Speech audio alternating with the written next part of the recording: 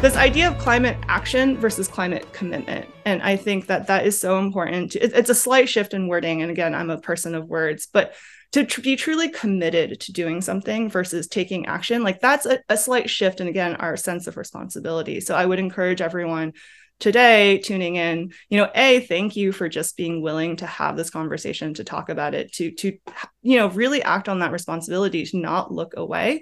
And ultimately to think about what it means to take climate action versus to make a climate commitment and to truly be committed to, not ever getting distracted from this issue or getting pulled away to do something else. And that is true commitment.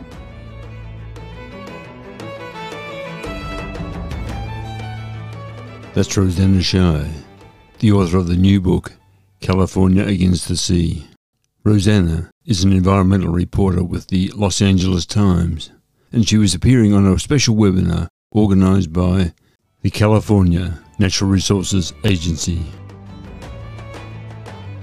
Yes, welcome to this latest episode of Climate Conversations. I am your host, Robert McLean. It's so great to have you on board. This podcast is assembled here in Shepparton in northern Victoria, Australia, on the lands of the Yorta Yorta people.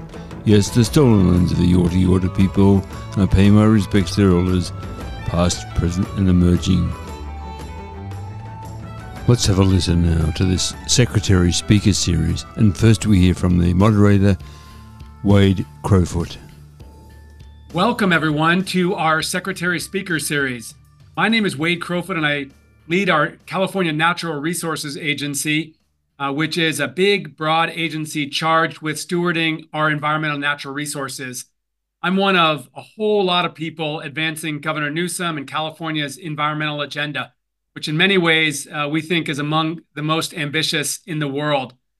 Some of you may have been part of the speaker series before, but for those who are joining for the first time, this is an opportunity to create a public dialogue that lifts up big ideas, key priorities, and thinkers and leaders from across California who are shaping our future. So today we are very excited to introduce and welcome Rosanna Xia to our discussion. Many of us know Rosanna as an award-winning reporter at the LA Times. Hey, Rosanna, you're now on screen. Hey, Secretary Crowfoot. So we're so excited to have you. Many of us have been reading your articles for a very long time in the Los Angeles Times, and you have done incredible work covering California's coasts. And of course, we're here today because you have written a book, which is an extraordinary book. And I'm so excited to be in conversation with you for the next hour. As you know, I'm gonna have a chance to ask some questions about your writing the book, and then we're gonna bring on a couple of guests with us to be in conversation around what does this book and its ideas mean for the future of California's coast, given climate change and sea level rise. So first of all, let me just welcome you and ask how you're doing generally. Thank you. How am I doing? I have not slept, I think, in 3 months, but it's been really inspiring to just be on the road since the book came out and to be opening these conversations with a lot more people. And it's been really, really, really cool to just kind of hear how folks are feeling and to really start deepening this conversation that we so desperately need to do in California. Amazing. Now, you had a very busy day job as a reporter, and you decided to write this book on top of that. Talk about your decision to write the book, why you decided to write it, and then the journey of actually writing what I think is your first full book.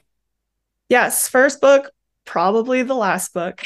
And thank you. I mean, I've been reflecting a lot on kind of this reporting to book writing process these last few months. And, to start, just to put my day job in context for folks tuning in, I just want to say that I feel so lucky to be an environmental reporter at the LA Times that only has to focus on coastal and ocean issues. So at the LA Times, our environment reporters are each assigned to a pretty specialized focus, whether it's water or wildfires or air quality or extreme weather or environmental justice. And, that really allows us to go way deeper on these more specific topics. And I'd love to shout out my colleague, Sammy Roth, who is our first ever climate columnist with a very specialized lens too on the clean energy transition. And he helms the LA Times environment newsletter, Boiling Point, which is a really great way to catch up on environmental news every Thursday, specifically about, the West Coast. And a lot of us read that religiously. At me as well. It's the first thing I read every Thursday. And so, with my focus specifically on the California coast and the ocean, for years, I would write what would be considered the more old school approach to newspaper reporting. A new study comes out with a bunch of big, scary numbers, whether it's a USGS study that found that more than 2/3 of our beaches could completely vanish by the end of the century if we continue business as usual, or the fact that salt marshes as a ecosystem along the West Coast could go completely extinct. 7 feet of sea level rise is kind of what we're looking at now for the extreme end of sea level rise projections in California by 2100. And I used to write all of these stories as a breaking news story. Every time a new update came out, a new projection came out, a new number came out. And, you've all seen these stories. A new study found that, 2/3 of our beaches could vanish by 2100, et cetera, et cetera. And, these stories would make a big splash. It's so important to get these numbers on the record. These articles usually made the front page. It would often be one of the most read articles on the LA Times website. But then, people move on the next day. In the same way, a disaster sadly, wipes out a community.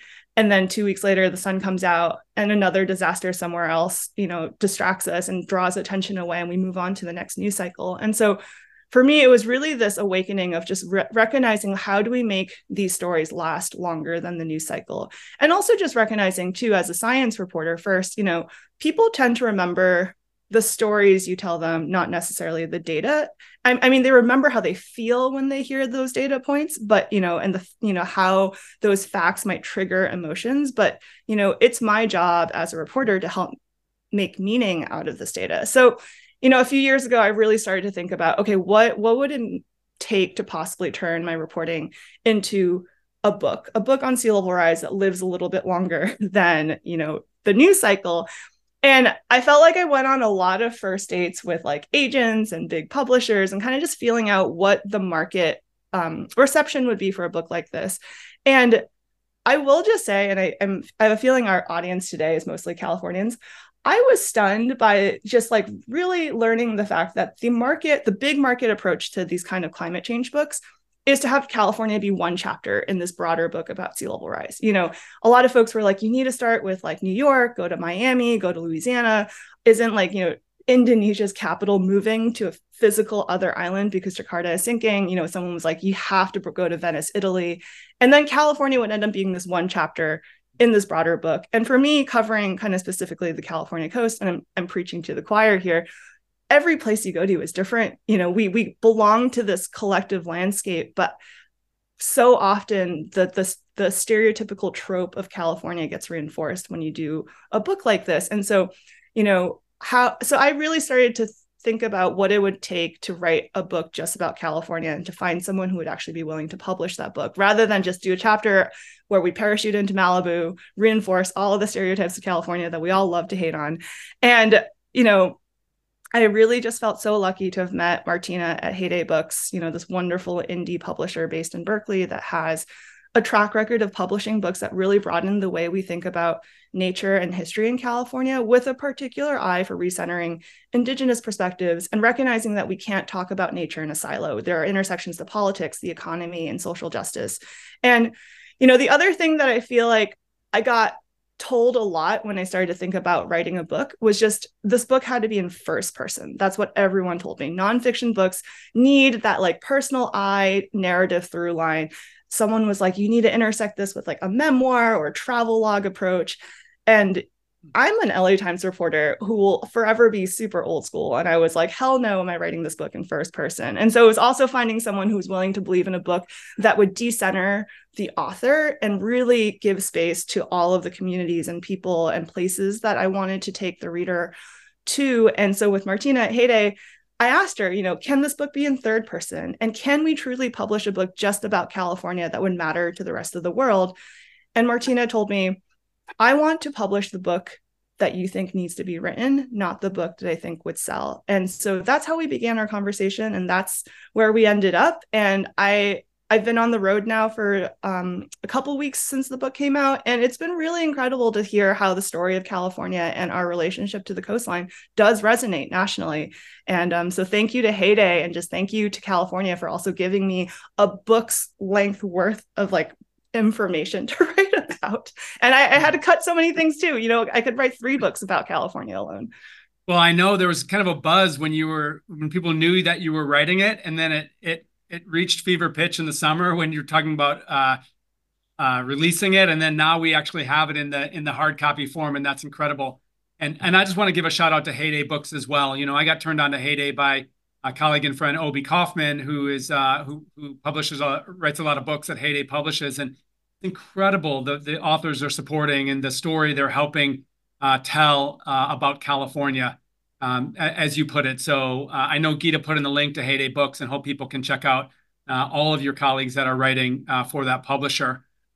So let's jump into the book. A lot of us have probably read this, but some of us haven't. And the good news is there's not really we don't have to give a spoiler alert, because it's not that there's some dramatic conclusion, because it's still the future is being written. But I want to ask you first, the book starts with a discussion of the Chumash people on the Central Coast and their stewardship of lands around Santa Barbara and the Channel Islands since time immemorial. And the book also ends by sharing a really inspirational journey of the Kashaya Band of Pomo Indians up north. So want to ask you, I thought it was really powerful. And then, of course, throughout the book, you weave the perspective and the narrative of Native peoples in this book. And I want to just ask you sort of why start the book with that lens, and why end the book with that lens? And how did the Indigenous or tribal perspective inform how you tell this story? Yeah, thank you for opening with this question and for just really connecting with the through line. I've been thinking a lot about who we tend to value as expert in these conversations, and whether we can kind of recalibrate this expertise and how we honor expertise. Does it have to be only scientists who have published papers in peer-reviewed journals? Does it have to be a lawyer with a law degree, or an engineer with a coastal engineering license, or a historian who has published a book, who tends to be, a white historian who has really been in the system? And, as a reporter, I am also just constantly conscious of the fact that when I quote someone, I give them power. And when I choose to tell someone's story, I give that story power. And so writing a book really allowed me to think even more deeply, beyond my 1,000 word limit stories for the LA Times. What does it mean to redistribute and share that power? And so, when I heard the story that you'll read in the beginning of the book, when I was speaking with Alicia Cordero, who is both a biologist and a member of the coastal band of the Chumash Nation, and we were riffing on sea level rise, past, present, and future, and she presented this beautiful interpretation of a beloved story by the Chumash people, and I knew immediately when I heard her the way she connected to that story that was the beginning of the book. And really just thinking about how do we present Indigenous stories, for example, as not just a story but also an oral record and a data point or data points. And in this case, Alicia's interpretation was that this Chumash story, this age-old story, is actually possibly the first oral record of sea level rise in California. And for me too, as a reporter trained in kind of old school science reporting, I think it's really important to think about how to incorporate Indigenous knowledge and Western science together in the same conversation in a way that truly complements each other and builds on each other, rather than as an either or, which I feel like I still see pretty often. I think there is really encouraging movement to include Indigenous perspectives in these conversations, but they still tend to be either a separate section, 300 pages into a report, or at the beginning of a report, but then we kind of pivot back into the Western science approach. And I think that it is really important to start integrating this in a way where the information and the knowledge is actually truly in conversation with each other. And so I love what you just said too about the ending, because I knew for years how to start this book, but I had no idea how to end this book, because how do you end a book about a story how do you end a book about an issue where, the story and the ending is still to be written based on the decisions that we make today? And, it took me years. I wrote so many different versions of the ending, from a range of hope versus despair versus, the title, I joked at one point, wasn't California Against the Sea. It should be California in the Sea. But that's not the ending we're barreling towards yet. And when I met and spoke with the former chair of the Kashaya Band of Pomo Indians and heard his story, everything clicked. I mean, I was like, that is the ending. And, something I heard a lot in the course of my reporting is that it is so important to see Indigenous expertise as something not just from the past, but also very much in the present, and also critical for the future. So there was just something really powerful and beautiful and just really important to me, to like the fact that the book gave the Chumash the first word and the Kashaya the last word. And this is truly a book about California and our relationship to the coast, past, present, and future. Yeah, agreed. I thought it was so powerful. And as you know, a lot of folks like our agents, or a lot of people in our agency and beyond, are really on this journey to incorporate traditional ecological knowledge, as you say, as a core sort of input into how we care for the environment. So it really resonated with me, and I appreciate that.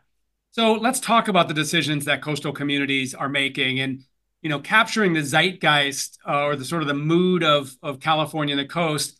I think if it's honest to say that, in reading a lot of your stories from coastal communities, there's some amount of denial, at least among some residents, some communities, about the threat that sea level rise not only will pose, but it is posing, and the impacts. I just want to ask you, and is that fair, that sort of assessment of some level of denial? And to what extent do you think that is a barrier to taking action that's needed? Yeah, I mean, some level of denial. I would say a lot of, I would say we're a couple degrees above some, but I think it's interesting. I mean, I want to clarify that in California, and I'm sure you and your staff run into this too, I don't really run into folks who are climate change deniers. I don't think people are necessarily denying that climate change is happening, or just the very premise of global warming. But the denial and the debate I truly feel when I speak to folks is time. How much time do we have? Some folks truly think that this is not an issue we need to be thinking about in the near term, and this is something for the next generation. And other folks are like, we should have started 30, 40, 50 years ago. And this idea of time and the debate on time is truly where we're stuck, because that's where the planning process comes in, right? And that's where the tension points and the flashpoints start to happen. At what point do we need to start taking action, to start planning for this future? And at what, does it feel too premature, or does it feel too late? And so that's kind of the tension that I hear a lot, and the denial that I hear a lot. And I think speaking to time, as a reporter too, it's really fun to kind of connect the dots across different worlds and different silos. But I'm just truly blown away by the time scales and the arbitrary time scales that we are honestly conditioned to think in sometimes. I'm just going to say, throw out the 30-year mortgage. People are worried, for example, about how planning for sea level rise might affect their ability to take out a mortgage or refinance their home. The 30-year mortgage is, to me, a fairly arbitrary time frame. And if you think about, and then you kind of match that to all of the sea level rise conversations now happening in the state, where we're trying to plan for 3.5 feet of sea level rise by 2050, or whatever it is you want to plan for until 2050, that's less than 30 years from now. So there's all these interesting disconnects that I do think also perpetuates the sense of resistance and denial. And ultimately with denial, for me, I mean, I think it's one thing to reinforce and point out and amplify the resistance.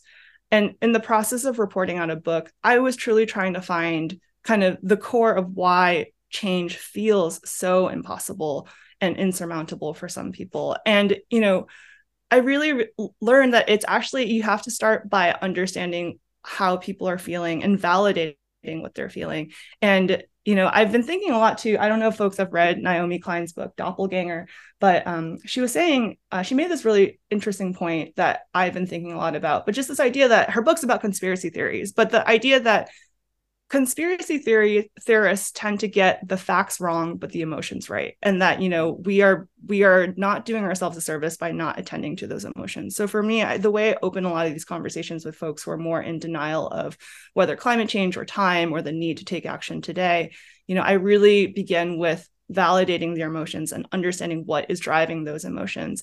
And, beyond that, there is just so much commonality in what people are afraid of and what they actually want for the future.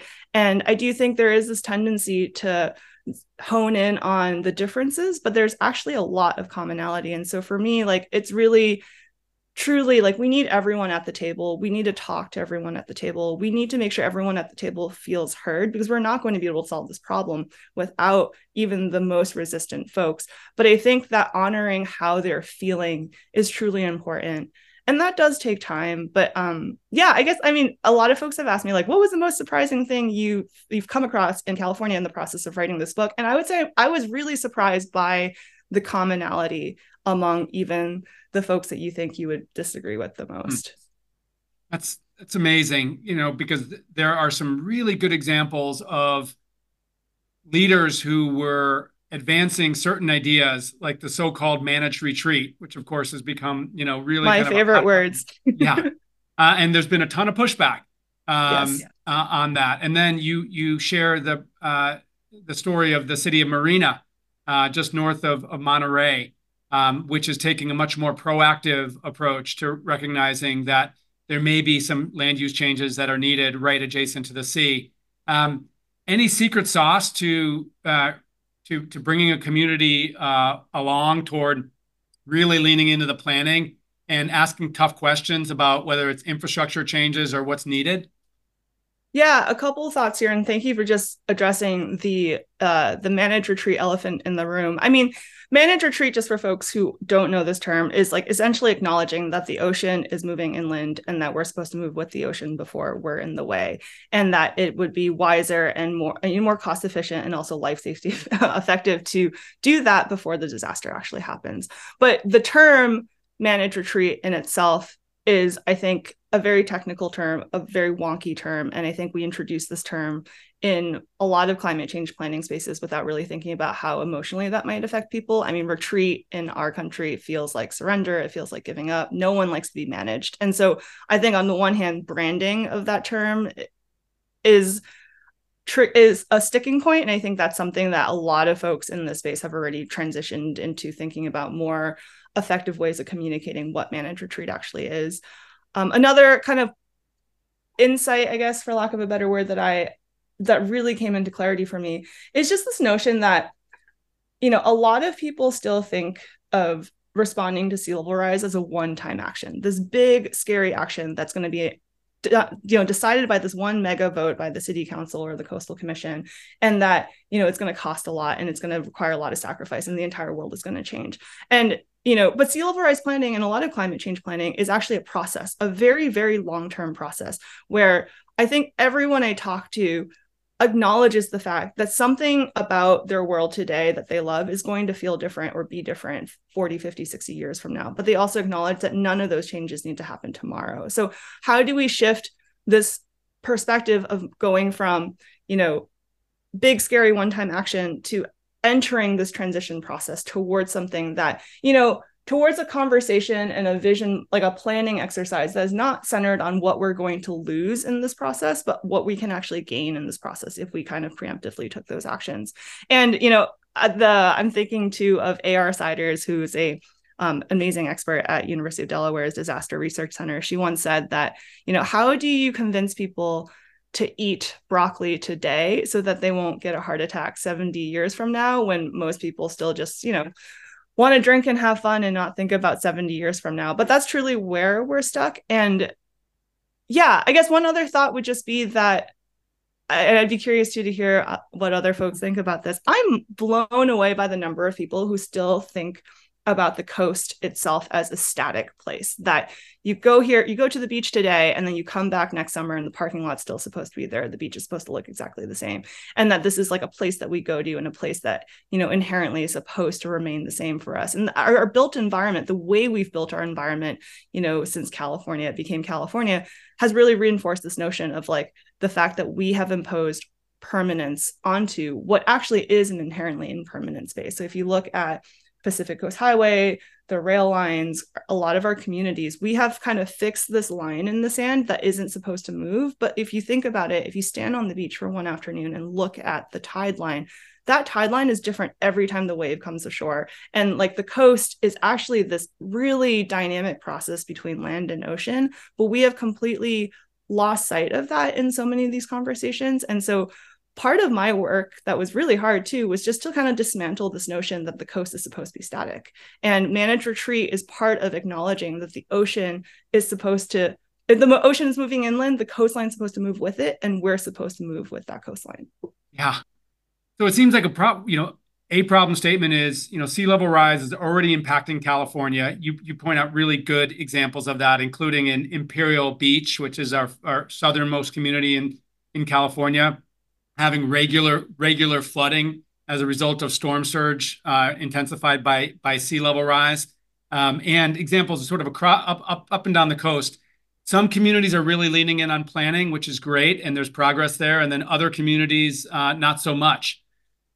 A couple examples that you provide of what's happening in sort of a forward-looking way, I was really inspired by, and I would ask you to talk about them. One is in the Bay Area, in the town of El Viso, which is in the South Bay, sort of at the bottom of the San Francisco Bay, and the work that they're doing in a nature-based solution to reduce flooding.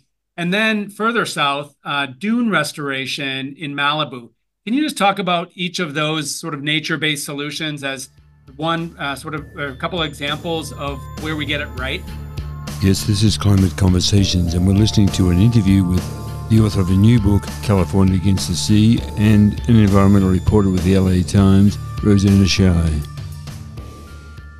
Yeah, wetlands in El Viso and the salt ponds, and then dunes in Malibu. I mean, I think part of too, just like allowing and helping people really see the coast again as a dynamic space is also like, I had so much fun and so much wonder kind of relearning these like in-between spaces between ocean and like true land. And like just kind of like the magic of a place that is actually supposed to be sometimes fully underwater and then sometimes fully dry and sometimes half underwater. And I think there's been a really encouraging and inspiring movement across the state to revive dune systems, for example, and to basically acknowledge that more than 90% of our coastal wetlands in California have been altered or destroyed for the sake of development. And how do you undo some of that in the face of sea level rise? And to really acknowledge that if you just let nature do its thing and leverage nature and its natural wisdom, there are natural flood buffers that already exist, like wetlands, beyond the biodiversity components and its ability to sequester carbon, sometimes even more effectively than tropical forests. Wetlands are a great flood buffer. We saw that in Superstorm Sandy back on the East Coast, where there were dune systems in New Jersey that those communities were spared because there was a dune and a wetland to like kind of help buffer those spaces. But the thing with like these living shorelines or nature-based solutions is, again, we come back to the notion of time. Like we need time to rebuild these spaces. We need time to identify where along the coast there is still the opportunity to revive a dune system or to undo kind of the way we've trapped a wetland, whether in the form of a salt pond in El Viso or in other spaces, that, and I think the other question with wetlands, and I will also say that with dunes, but specifically with wetlands that I hear a lot, especially in the San Francisco Bay Area, is, okay, we've recognized that we need to revive wetlands as part of the solution. Wetlands are amazing at all of these things in terms of responding to climate change and protecting communities from the impact, like the rising tide. But it takes time to have these wetland plants take root again. It takes time to rebuild the sediment that has been lost. And where are we going to get the sediment? I think that's a really important question that a lot of people are struggling with. And ultimately, it is a race against time. And if you look at the projections for sea level rise at 2030, 2040, and 2050, we're currently still stuck in some of the planning processes of what it means to actually restore a wetland or revive a wetland or transform a wetland system. And we do get stuck on like what that wetland is supposed to look like with dunes as well. Like, are people willing to share space with plants and possibly bugs and, other kind of less pristine, quote unquote, pristine, sterile ecosystems that we've come to like accept as what a beach is supposed to look like. So yeah, I have a lot of hope, but it's also like, I would say time is of the essence here for these nature-based solutions. Yeah, totally. And I'm going to ask you a question about sort of the hope versus despair balance and your Oh boy. responsibility as a environmental journalist to really sound the alarm, but then at the same time, encourage action. So we're going to hold off on that. Rosanna, we're going to bring in two more participants to our conversation, two leaders of our coast. One is Jennifer Eckerly, my colleague here in the Newsom administration. Jennifer, or Jen, leads our Ocean Protection Council and also serves as Deputy Secretary at the Natural Resources Agency on all things oceans and coasts. So she is truly, along with a handful of others, spearheading this response to sea level rise and on the coast. The other is Jennifer Savage, and Jennifer helps lead advocacy for Surfrider. Surfrider is one of the many conservation-based non-governmental organizations that's holding us accountable in government for doing what we need to on sea level rise. And Jen and Jennifer, first of all, A+ on the backgrounds. You have very appropriate backgrounds to the discussion here today. And maybe I want to start with you, Jennifer Savage. The Coastal Act is this sort of foundational protector of the coast that not a lot of people know about. And Rosanna, you devoted a chapter of your book to California Coastal Act, which I think could be really, really wonky, but you help bring to life the story of the Coastal Act, both how it came to be and what it does. And Jennifer, I just want to ask you, reflect a little bit on the Coastal Act, but then take a moment as Surfrider to share a perspective on sea level rise and how you encounter this book and the work that Rosanna's doing. Sure, and thank you. I'm so honored to be here. And my excitement about Rosanna's book mirrored the whole trajectory that you laid out earlier. So it was perfect. And for those folks who might not know Surfrider Foundation, our mission is the protection and the enjoyment of the world's ocean beaches and waves for all people through a powerful activist network. And the enjoyment part is really key. And I'll talk about how the Coastal Act furthers and enhances our ability to experience that. But I just would love people to think about all the different ways in which we interact with the ocean, right? Like for most people, it's a refuge. It's a really restorative place, whether you're in the water surfing or swimming or paddling. You might be walking along the shore, holding hands with somebody you love, or building sandcastles with your kids. I've been to a silent disco at Ocean Beach. People throw frisbees around. It's just such a place of activities and joys. And it's thanks to the California Coastal Act, the beaches are a place where everyone is able to do that, right? Or supposed to be able to access the beach, enjoy the beach. You can have all these experiences regardless of your economic status, your background, your identity. And so for me, for Surfrider, I really think about sea level rise in terms of coastal access equity and who has it and who's most at risk of losing it. And it does get really personal for me because I grew up in the desert. So I am pretty sure that my parents didn't pay any attention to like beach town politics, much less local coastal programs. And they did, though, drive us down the 128 many, many weekends in the summertime to go out to Ventura. Sometimes we'd go down to Leo Crio or Point Dume. And thanks to this, like I developed a really deep, abiding love of the ocean. And when I had my own kids in the service industry, trying to survive financially, I was not aware of sea level rise politics. I don't even know if that was a thing back then, but I was just trying to take my children to the beach. And even though we were technically poor financially, I could give them this priceless gift of our shared ocean, right? And so again, like in thinking about California sea level rise policies, I think a lot about the people inland to who the beaches belong just as much as they do to anyone in Del Mar or Pacifica or other hotspots of conflict. And I think about California with all of our housing inequity and economic challenges, nonetheless has this amazing California Coastal Act guaranteeing for all people the joy of a day at the beach. But all of those experiences, those potential experiences, they go away if the beach itself vanishes. And if that happens because we're to make hard choices or we don't act in time, well, I mean, I don't want the people of California to lose that. And in tangible terms, what that means is being honest about what the people of California stand to lose. You know, from a policy perspective, it means ensuring that the state protects the rights that people have under the Coastal Act with as much vigor as private property rights are protected.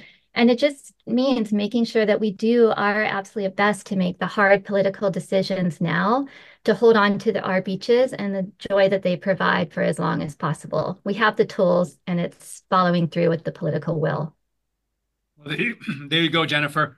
Rosanna, when you and I were talking before this discussion, you shared that when you pitched the book or working with your editors on the book, and you said you're going to do a chapter on the Coastal Act, there might have been a little bit of concern around, is that actually going to be worthy of a chapter? But that as you've gone out, that's been a point or a chapter that people have really asked about and liked in this book. So just talk about your decision to spend a whole chapter talking about the Coastal Act and the response you've got. Oh my goodness. And I think my editor, Martina, might be tuning in. So Martina, hello. And also, I will say that my editor, Martina, pushed me in all the right ways. And I will admit the first version of the Coastal Act chapter was very legal and very boring. Well, not boring, but I was very much speaking for like the philosophical reasons why the Coastal Act was important. And Martina was like, if we're going to have a whole chapter on a law, like one legal document and one legal concept, like it needs to be interesting. And so I do think it's been fun to see how many people were like, that was my favorite chapter. And I'm like, oh my God, that was the chapter on like the legal stuff. And that will be all like, thanks to Martina for pushing it. And I think she did threaten to cut it at one point, which made me really double down on making it as interesting as possible. But I will say with the Coastal Act, I think I was so like, Jennifer, thank you for just sharing your personal connections to like the importance of this law and what's at stake and, what we stand to lose as Californians. In the process of thinking about how to rewrite the Coastal Act chapter, and I rewrote it so many times, I was really just struck by how much the Coastal Act still makes sense today. I mean, it was passed in 1976 and sea level rise was not really a thing at that time in terms of the way we're thinking about it now, but it's such a living document. And, we don't have to start from scratch in California when it comes to thinking about how to collectively plan for the future of our coast. And the frameworks already exist. And it was established by a voter initiative. And I think about all of the, climate change activism that's happening today, the grassroots protests and just the standing up to like corporate interests and really just the scrappiness versus the political influence and the power that, is happening today in all these climate change spaces. And I'm having chills right now thinking about it, just the parallels to how the people of California gathered together in such grassroots form in the 70s to really pass this law and take the philosophical stand that collectively the coast belongs to all of us in California and there's no such thing as a privatized beach, and that we do need to honor the fact that the coast is a dynamic process, a zone, not a line in the sand, and that everyone belongs in this conversation, both people and the ecosystems and the animals and the plants, and how do we live in better harmony along this ever shifting line in the sand. And so all of that exists in a document that was written in 1976 that continues to be a living document that is interpreted by, the Coastal Commission and everyone else in charge of managing and regulating the coast. And I truly am blown away by how the Coastal Commission has continued to honor and adapt and respond to this mission that was tasked by the people of California in the 1970s. And,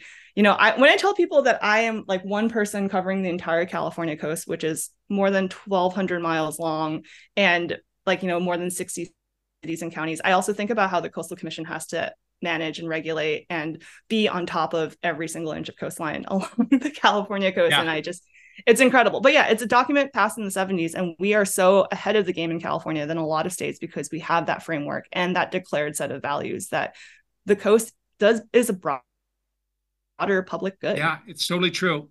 Jen Eckerly, I want to bring you into the conversation. So Rosanna mentioned the California Coastal Commission, which you and I work very closely with and you serve on.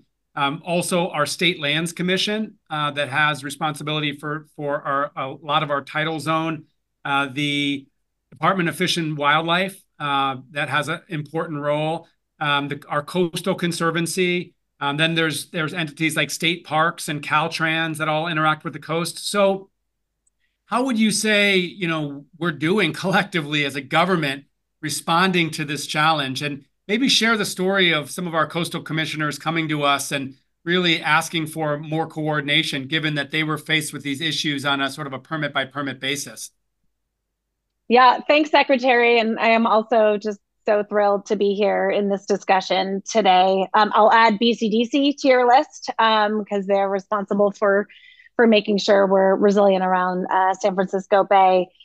We have made incredible progress and strides in pulling all of our agency partners together to have a collective and aligned roadmap for how we're doing this, right? Where's our best available science? How are we lining on a set of principles, an action plan, and a roadmap?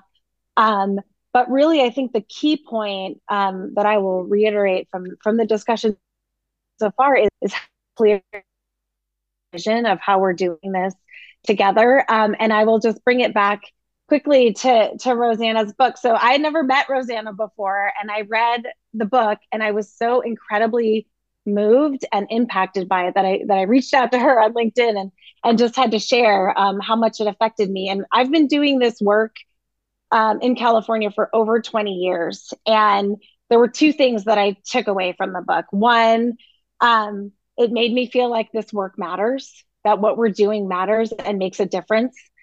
So thank you for that, Rosanna. And then the second piece was, I think it's really easy for us in these kind of policy leadership roles. I know for myself to get stuck in the weeds, what are our projections and what's our guidance going to look like? And how are we going to do these collective actions at this higher level? But what really impacted me in the book was those personal stories, how you grounded the issue, the threat, the challenge in community, and the personalization of that reminded me it's all well and good for us to be doing all these things, and it's really important at the state level, but the decisions are happening on the ground. And you did such a good job at painting the picture of what's at stake and how difficult this balancing is, but how important it is. We have to pay attention. We can't pretend it's not happening.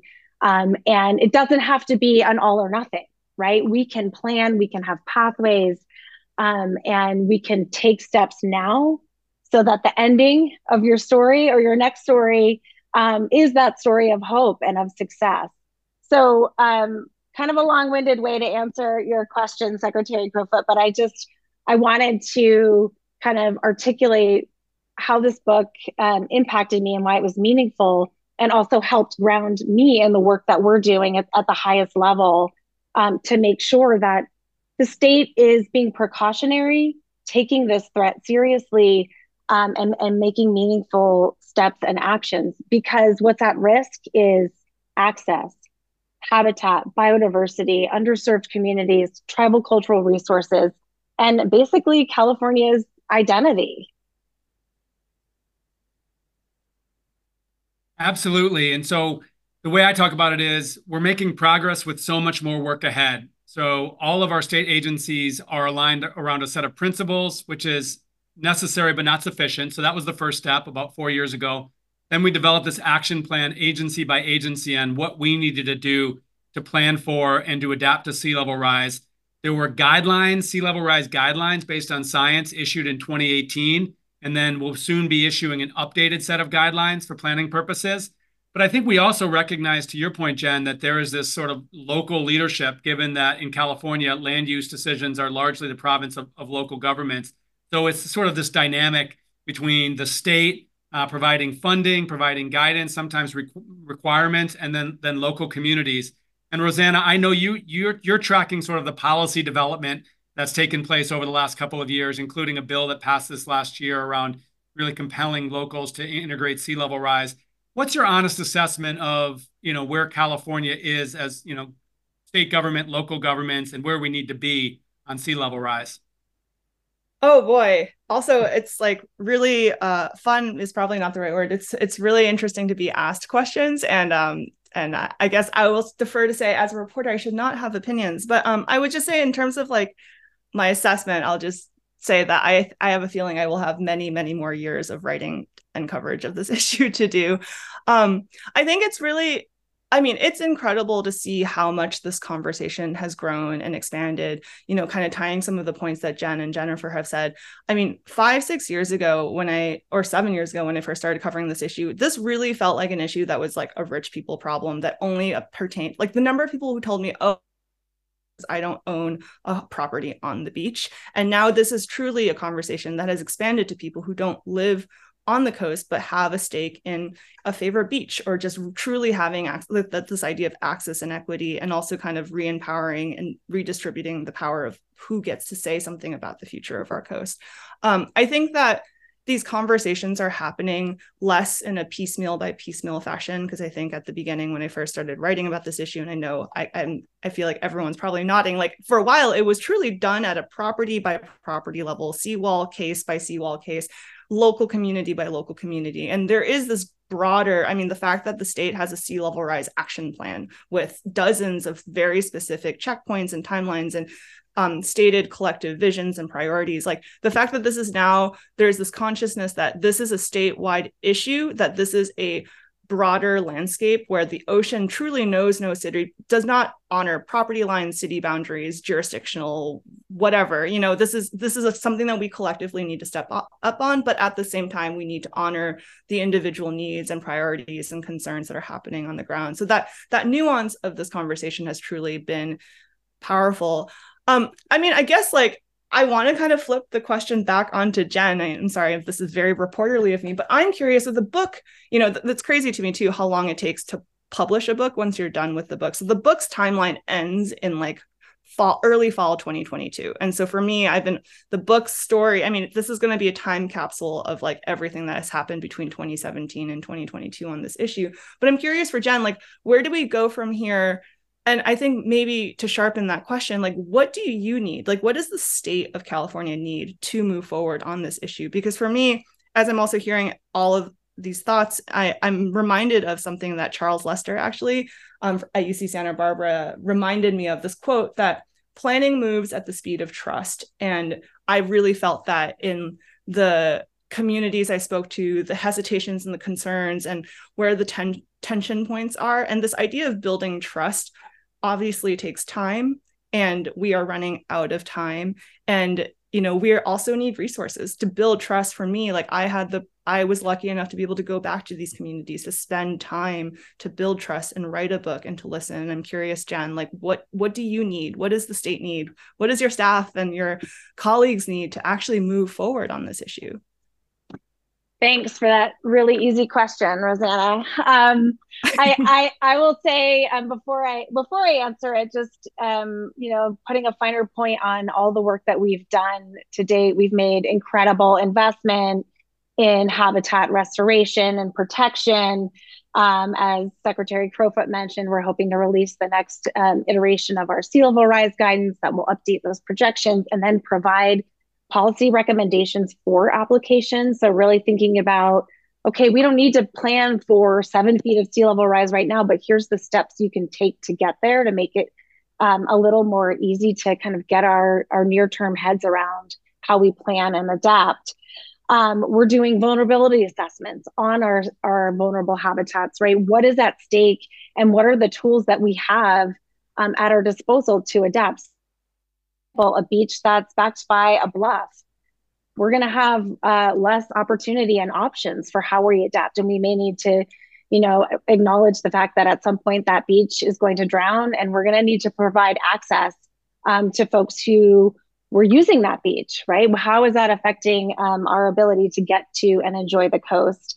We have a significant amount of funding to implement the SB1 grant program. So that's funding to the Ocean Protection Council to invest in local, regional, and tribal adaptation planning and projects. So we're really excited, hoping to launch that grant program by the end of this week. And then through all of this, we really are prioritizing getting funding into the communities that need it most, underserved communities, tribal communities, so that we can make sure as a whole, the state is prepared and can adapt. So in answering your question, I might put a question back on you. And that is one of the things that I find most challenging in this work is how do we message this in a way that resonates with all of California? How do we get people to understand what's at stake, the threat, and to care about the issue, and to then help us take action? And so I heard some threads throughout the conversation, kind of making it understandable that it's not an all or nothing, that we can take steps to adapt. I think there is still value in clear urgency in the issue.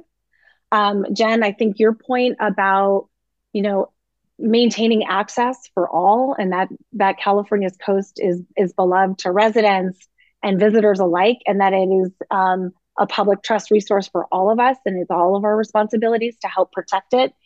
But what other messages, Rosanna, when you were talking to folks up and down the coast, what else would resonate? What else should we be saying and doing at the state level to help kind of make sure we're ready?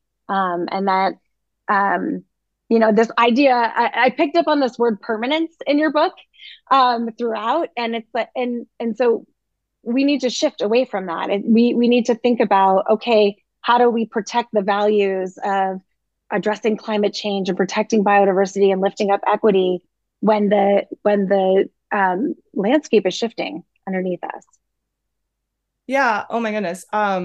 Thank you. And I really connected with so many of the things that you just said. And a couple quick thoughts, and then I'd love to also hear what Jennifer Savage thinks. One kind of communication thread that has been picking up that has really resonated with me, and I've seen it pretty effective. And I just want to shout out to the folks at the Scripps Institution of Oceanography for kind of helping me reshape this messaging. But this idea of frequency and compounded effects, we talk so often, like for so long, the conversation was like looking at the projection of what like the sea level rise will be like at the end of the century. 7 feet is kind of the extreme. And then we kind of shifted it to 2050. So it feels a little bit more pressing. And, we're now aiming I think the collective decision from so many state agencies is to prepare communities in California for 3.5 feet of sea level rise by 2050. And I think the next level to this conversation and this framing is like looking at how frequently these high tide events will happen, how frequently the water will break over the seawall, how often a place will flood. And, Laura Engeman kind of presented this notion to me at Scripps where she was saying, at what point does, if something, a property, a critical road, a parking lot, or any other infrastructure that we rely on, at what point, if it's flooding like 25% of the year, or like every time it's a king tide, is that essentially underwater? Like, do we actually need to wait for that tide line to move fully into 7 feet or 3 feet or 1 feet to actually take action? So this idea of logging and tracking frequency and reframing the conversation on, look how every winter for the last 3 years, you can't use this road anymore to get to school or to get to work. Like that framing has been really effective. And I think that's something that I feel the messaging within the science shifting as well. And then the other thing that I have found really effective is the collective experience that we've all had in California of compounded disasters. So rather than talk about 7 feet of sea level rise in a silo, or a river flooding in a silo, or extreme precipitation in a silo, what happens if it's a king tide, the ocean's moving in, it's the third atmospheric river event in like a week. So the river is already at capacity from absorbing all this water, and the river's trying to flush into the ocean, but it can't because the king tide is pushing in. The soil around us is already at capacity, and the groundwater is moving up too because we've absorbed so much water, and it's still raining. Like, what do we do? And that is happening with greater intensity and greater frequency. And those are truly important moments to check in with communities and to talk about actually building resilience, and not, again, responding to each of these disasters in silos, but to think about what it means to actually respond and adapt our landscapes in a way that is addressing the entire water cycle and all of these disasters at the same time. And I think frequency and increased intensity happening now, and very much so within the next decade, is a really effective way to communicate this. But I'm curious to Jennifer, if you have other thoughts on that, because you're also on the ground a lot talking to folks. Yeah, it's definitely a big topic for folks who are on the ground. And I can think of a lot of examples where we have seen like it's no surprise, like at Santa Onofre State Park, the beach there in the wintertime when the beach gets washed away, and then we have unfortunate responses like a ton of several tons of rocks dropped along as an emergency permit. And we see a lot of things deemed emergencies that have in fact become absolutely predictable. So I think reframing how we define emergency and not making it synonymous with lack of preparation is really key. But to bring it back to some just the kind of ongoing conversations that we need to have in the public sphere, something that Jen touched on and something that you touched on, Rosanna, is, you know, talking about this stuff in public meetings, for most people, it's super boring, right? It's really wonky. If I can go to the beach, and if I say to people, do you know there's going to be 3 feet of sea level rise, maybe? Like, even if they say, like, I heard about that, they don't know what that means. They have no idea what that looks like. But it's the kind of storytelling that, like, you did so beautifully in your book that makes it real for people. It's like real images, real experiences, things that anyone in the state can relate to and understand. And that's what makes your book so important and these kind of conversations so important, because it makes it accessible to anyone out there. And that means that person can like be inspired to care and hopefully also be inspired to take action, and contact decision makers and all the usual things that an environmental advocacy organization would encourage people to do. Yeah. Well, that's such a good point, Jennifer. And, our agency helps to spearhead the response to wildfire and drought and flooding, which those climate-driven disasters feel more present or more urgent. But the book that Rosanna's written helps us understand sea level rise is here and its impacts are here. It's disrupted rail service from LA to San Diego. It's driven coastal erosion on bluffs that have been dangerous and killed people. It's creating regular flooding that's swamping neighborhoods. So I think part of it is just helping people understand it's here, and doing something about it is not planning for 2050. It's protecting our communities now. Believe it or not, it's almost the top of the hour. This conversation has moved fast, and we could spend a lot of time here today. And we're joined by over 350 people in this discussion. Rosanna, I want to ask you a final question. It's this hope versus despair question. And how do you balance the need to pull the fire alarm on what we're experiencing with climate change and sea level rise, but maintain some level of encouragement for people to actually that they can do something about it? Yeah, no, thank you for asking this question. And, going back to also like how much hope do I inject in the book? And I can promise all 350 people zooming in today that the book doesn't end in despair. There is hope. It's not all doom and gloom. And that is so important to me as a climate communicator and storyteller, to make sure that there is hope, that people still feel empowered. And I think that's a question, the hope versus despair binary, the hope versus urgency binary is something that every climate journalist struggles with when we write every article that we write in communicating this issue. And, too much hope lets people off the hook. You can finish reading the article or the book and you can move on to something else. And too little really leads to this paralysis that I'm seeing increasingly that ultimately leads to inaction. And so for me, I've been thinking a lot about this. Like in the process of writing this book, I realized that hope and that question of how much hope do I inject into a book is not the key emotion that I'm indexing on anymore. It's responsibility. And that word has come up a little bit today too. Does someone, after reading my book or reading one of my articles, feel a sense of responsibility to do something? And that do something could be something huge if you're a state legislator or someone truly in power. It could also be just starting a conversation with your neighbor and talking about it, because people still don't talk about climate change in a meaningful way on a day-to-day basis. And that sense of duty, it doesn't matter how much hope you have if you feel empowered to do something. And so being able to help people feel brave and to take courage and to feel empowered to do something with this sense of responsibility are kind of the emotions I'm now navigating. And, anger is something that a lot of folks too have kind of indexed on. And there are some studies out there that say that anger is a really powerful motivating factor. And I want to honor that too. That's just kind of not my approach, to kind of center on anger as the way to guide people and to inspire people. And then I think my other thought too, someone reminded me the other day of something that I said years ago that I forgot, but just this idea of climate action versus climate commitment. And I think that is so important. It's a slight shift in wording. And again, I'm a person of words, but be truly committed to doing something versus taking action, like that's a slight shift. And again, our sense of responsibility. So I would encourage everyone today tuning in, thank you for just being willing to have this conversation, to talk about it, to really act on that responsibility, to not look away, and ultimately to think about what it means to take climate action versus to make a climate commitment, and to truly be committed to, not ever getting distracted from this issue or getting pulled away to do something else. And that is true commitment. So, I can talk about this forever, and I know we're at time, but just I'm so grateful for the conversations that this book have helped deepen, have helped open, and I wouldn't have been able to write this book without the work that all of you have been doing. So thank you for that as well. I mean, I am ultimately just the messenger, and there is so much hard work ahead, but there has been also so much great work that has been done, and just like, thank you for giving me a story worthy of telling in the entire length of a book, and for being able to share it with the world. So thank you. Well, huge thanks to you for writing the book amidst all the incredible reporting that you do. Clearly, if the emojis are a judge, that you've gotten a lot of people that are very, very moved by this book.